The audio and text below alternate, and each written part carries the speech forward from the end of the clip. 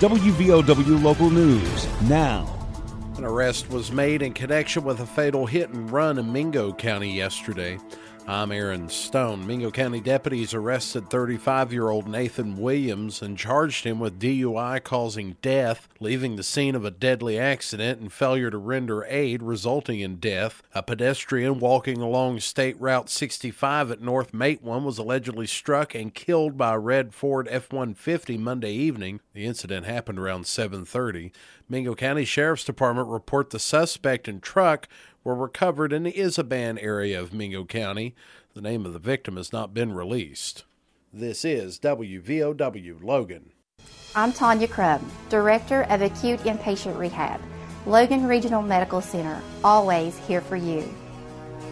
Hi, I'm Dr. Wright, Surgical Podiatrist from Logan Regional Medical Center, always here for you. I'm Romel Mitchell, Executive Secretary, Logan Regional Medical Center, always here for you. Thank you for trusting your care at Logan Regional Medical Center, always here for you. Logan County Health Department reported a death attributed to COVID-19 on Monday. Health Department Director Steve Browning confirmed the death of a 62-year-old male due to complications from coronavirus. Since the onset of the outbreak, 143 Logan County residents have succumbed to COVID-19. Browning also confirmed 56 infections discovered through laboratory testing since Friday, and a total of 65 cases have been cleared for recovery over the weekend. Logan County currently has 142 active cases of the virus. 15 people remain hospitalized. The West Virginia Department of Health and Human Resources reported 820 additional infections of COVID-19 this morning. 20 additional deaths were also reported. West Virginia's death toll now stands at 5,211 fatalities. The Mountain State currently has 8,598 active cases statewide. All offices will be closed in the Logan County Courthouse for the Christmas holiday beginning Thursday at noon.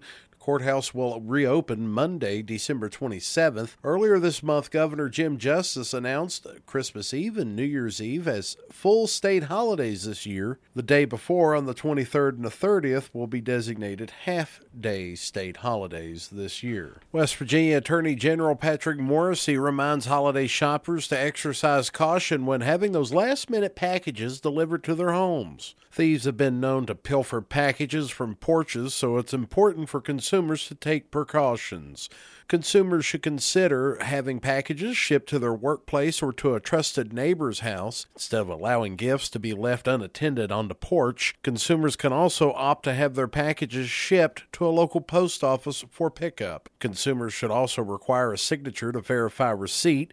Video doorbells have become increasingly popular and, in some instances, have caught porch pirates red-handed. Consumers with questions or concerns can always contact the Attorney General's Consumer Protection Division, 1-800-368-8808, or visit the office online, wvago.gov. And Jared McCormick of the Williamson Daily News has reported that Mingo Central boys basketball game scheduled tonight against the Man Hillbillies has been rescheduled for Thursday, December 30th at Mingo Central. Get local news on demand at WVOWradio.com and on your smart device. This is WVOW Logan. Here's the Coalfields forecast from the Storm Tracker 13 Weather Center. I'm Storm Tracker 13 Chief Meteorologist Spencer Atkins.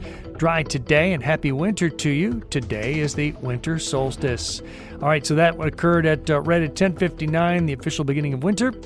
Now we continue into the afternoon with a high around 47, 48 degrees, and that's perfectly normal. And then we have partly cloudy skies down to about 30 overnight.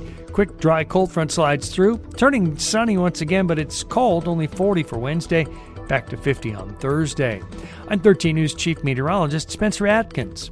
Listen throughout the day or click on tristateupdate.com for more weather information from the Storm Tracker 13 Weather Center.